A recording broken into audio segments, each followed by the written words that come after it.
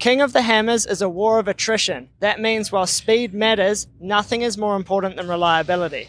We're here with Sam from Dobry Designs, who's going to talk us through this Ultra4 race truck build.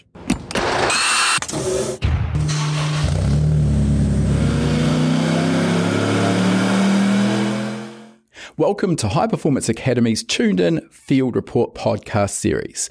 In these special midweek episodes, we look back through our archives to find the best conversations we've had through years worth of attending the best automotive events across the globe.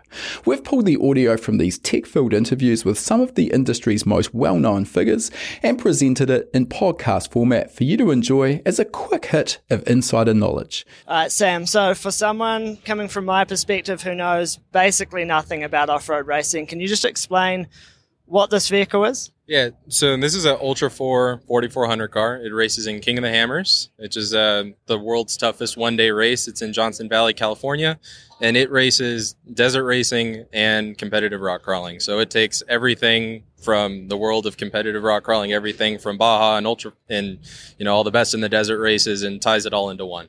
So high-speed racing, rock crawling, like a multi-purpose event. Right, so it'll go through the desert at 125 miles an hour and then drop into low gear, and it'll go over boulders twice as large as the car. Yeah, right, and how long roughly is the race? So if you're doing it right, it should be maybe 3-4 hours, but it goes all the way through the night. So for some guys, they break down, and it's really a war of attrition with this sport. Yeah, so reliability is the main thing. Absolutely, yeah. It needs to be built to last. Can we just maybe start with the engine from that point of view? What's in this truck? Yeah, so in this, it's a LA7 based engine platform. So it's a RHS tall deck with all pro heads, and it's running a whole combination that we've run as a Gen-Right racing team for probably the past 10 to 15 years. It's really been a reliable drivetrain package for us. It puts roughly around 600 and change horsepower to the tire, and it's got standard parts. And a lot of our partners, we work with Comp Cams and the whole Edelbrock group, so they really help us out with that, and it ends up being a reliable product for us. So in terms of reliability and heat management on that topic, I guess, what type of heat management package, because that's one of the main things in endurance racing is heat management. What package do you have in this vehicle? Yeah, so it's a Griffin radiator in the back that we get I custom design it, and then we work with Griffin to actually get it fitted and the cores made and everything. But there's a small oil cooler in front, which we don't need to run. It's really a redundant feature at this point. So when it comes time for King of the Hammers, it's in February, which in Southern California and in that particular high desert area, it's quite cold. So a lot of the times we do take that cooler out and then plumb it back in for the summer, because it'll be 120 there in August. So other than that, there are really no cooling precautions that are outside of your regular street rod. And on the topic of oiling, what type of oiling system does it have? So this has a Johnson's high performance pump in it. It's a whole dry sump system, and it runs in our system. It's an aircraft grade pump that's super high efficiency, and we have very thin oil, tight tolerances in the motor, and we really just keep that thing flowing. And it really surprises people how low our oil pressure goes, throughout this whole race, and how tight our tolerances are on the mains. But it holds up really well, and staying to your basic principles of engineering, with your kind of basic thermodynamics and fluid mechanics. That's all you really need to figure out how these motors work. And what's the kind of key benefit of less oil pressure?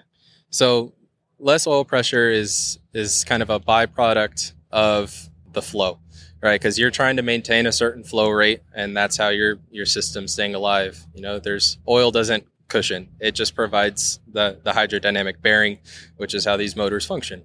So long as you have the consistent flow, you don't need a super thick oil. And a lot of the times when you have that really thick oil, it, speaking of, we're at our oil sponsor booth that actually, helps us design these oils. But with the thicker oils, it traps the cavitation bubbles that you get through the process of the crankshaft smacking oil, or just, through wherever the oil goes into the car. And those vapor bubbles are thousands of degrees. And that's where a lot of pitting happens. That's where a lot of temperature spikes happen throughout your motor that you might not necessarily read. So we end up, even though we rebuild our motors, every so often, we can consistently reuse those parts without needing to replace them. So it ends up being a lot cheaper to keep. Right, makes sense. Moving on from the engine package, transmission, the rest of the driveline, what happens there? Yeah, so it's a Turbo 400 transmission built by Rancho, which is pretty much an industry standard for Ultra4 and a lot of desert racing. After that, it's got complete setup from TubeWorks. It's a prototype differential, 9.5-inch Ford-style differential, but all custom to TubeWorks. And it's got a spool in the rear and a one-way locker in the front. And Atlas transfer case that's in there. So it's got a high and low range 4-wheel drive and 2-wheel drive option. So it's a 4-wheel independent suspension? Yes. This is one of the few cars, I think there's probably 5 of them now that are still running, that's fully independent. This was the second car ever out there. For Ultra4, that is. So what's the kind of key advantage or disadvantage to being independent suspension, front and rear, and how does that compare to what else is out there of solid rear axle and solid front axle in some cases? Yeah, so the sport started solid axles all the way around. It's tried and true. We still have Jeeps that we race with them. But fully independent is a new technology. It's 5 years old for this sport. And really the key advantage for it it's mainly the desert. You can pick up so much time in the desert. But what we've found too is that you have an entirely new selection in lines when you're in the rocks. You can go where the other drivers can't because you have no drive line underneath the car. You have no drive shafts you have to worry about. You don't have to worry about, your pumpkin on the differential hanging up on anything. So you just pick a rock and hit the gas and you just slide over it. And it's kind of like skiing. So yeah, it's totally different way of rock crawling. Right. And what would be the disadvantages of it? Strength, reliability? No one did it before, so we had no frame of reference. So we were going through we went through 4 years of overheating diffs. And there's another fun story about oil cooling and oil choice for that. But that was a huge problem to start with because you're running, CVs to the back, which is, they've been doing it in Class 1 racing for a long time, but not really in this type of sport. So it was a totally different challenge. And then just figuring out the correct geometries that are going to be able to make the certain clearances that we need for the rocks, strong enough. That was a whole nother challenge. We've gone through 2 versions of rear suspension and 2 versions of front suspension. So it's been, a real challenge getting not only the parts to perform, but then to be reliable enough so we can test and data log and then perform when it comes to race day. And the actual suspension system itself, so on the front, is it a double wishbone? Yeah, so it's a double wishbone. It's got the full suite of what you normally think of in a road car. It's got anti-dive in it, which is what we in off-road call inconsistent camber. So that's fairly unique. There's not a lot of guys that do that. It's usually all double parallel wishbone kinds of suspensions. But it's has portals on it, which is different for the off-road world. So there's a gearbox that allows the input from the front axle to be higher than the center line of the wheel, so we can gain ground clearance. And it also saves our differentials. We can run a higher pinion gear, so we have like a 3-to-1 essentially in our differential. So it's a huge pinion. It saves that. A lot of guys run into issues with ringing pinions on independent front suspensions without portals because we get the extra gear reduction.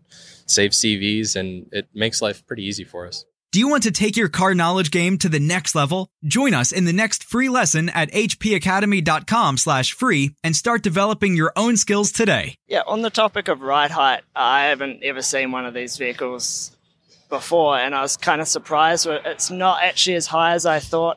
Is that related to the suspension geometry? And like you said, with the independent suspension, you're not worried about dragging diffs along the ground and things like that? So this car is actually surprisingly high off the ground. It's at ride height. I think the front shocks are sagging a little bit, but it's 20 inches off the ground at belly height. So that's still fairly high. It's so short because personally, the way I design cars is I like the driver to be sitting as low as possible, where a lot of guys will sit the driver on top of a transmission or on top of a transfer case. But I don't like to do that.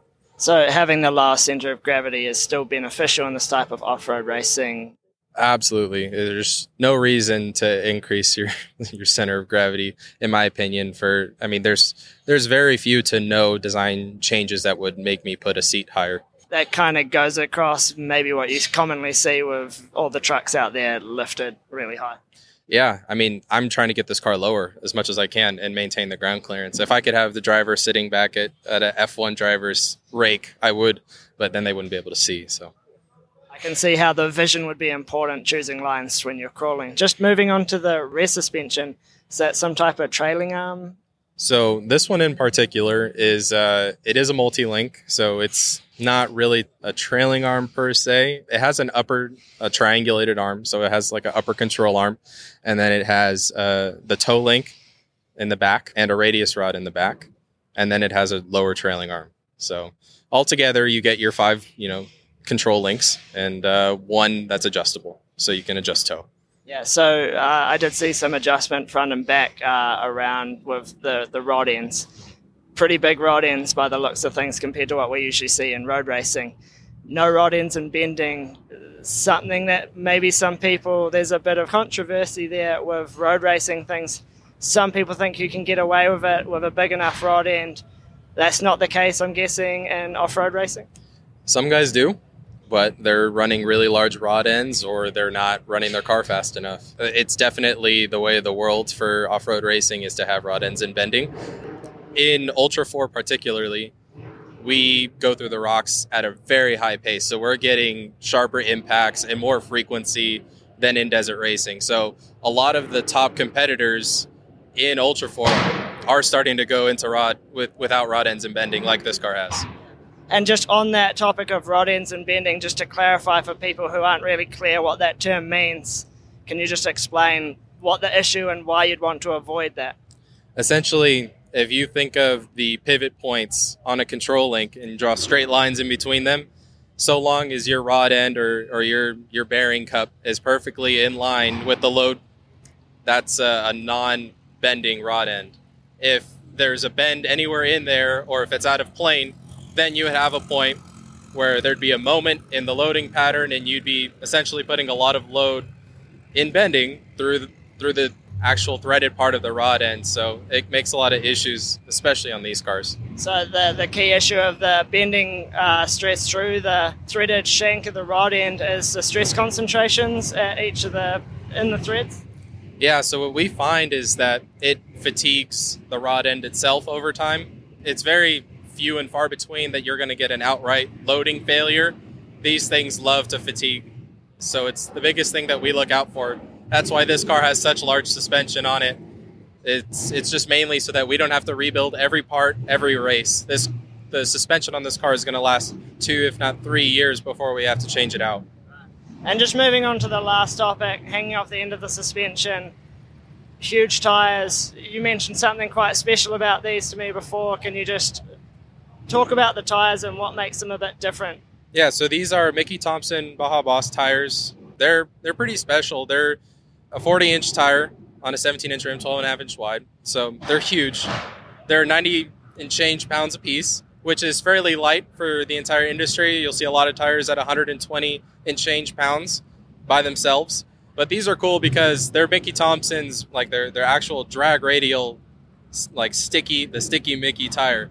So it's a super soft compound. You can bend it with your thumb super easily. And what's cool about that is for our particular race, we need high tire pressure for the desert. But when we get into the rocks, most rock crawlers drop down to around 8-10 PSI so that they can get the tire deformation and get better traction. We can't do that. So if we have the stickier tire, we can at least get better traction and get through those sections better. Yeah, that makes a lot of sense. We'll move towards wrapping this up as the vehicles are getting pretty loud. If anyone wants to hear more about what you do and follow your guys' journey with this vehicle, where can they follow you? You can find me at Dobry_designs on Instagram. GenRide Off-Road. This is the GenRide Off-Road car. If you want car-specific feed, follow the driver, Jordan Pellegrino. He posts about this thing all the time. He lives and breathes it. So, yeah, that's where you can find us. All right, well, thank you for your time. Cheers. Thanks. If you enjoy this podcast, please feel free to leave us a review on whatever platform you've chosen to listen to it on. It goes a long way to helping us get the word out there. All these conversations and much more are also available in full on our High Performance Academy YouTube channel, so make sure you subscribe.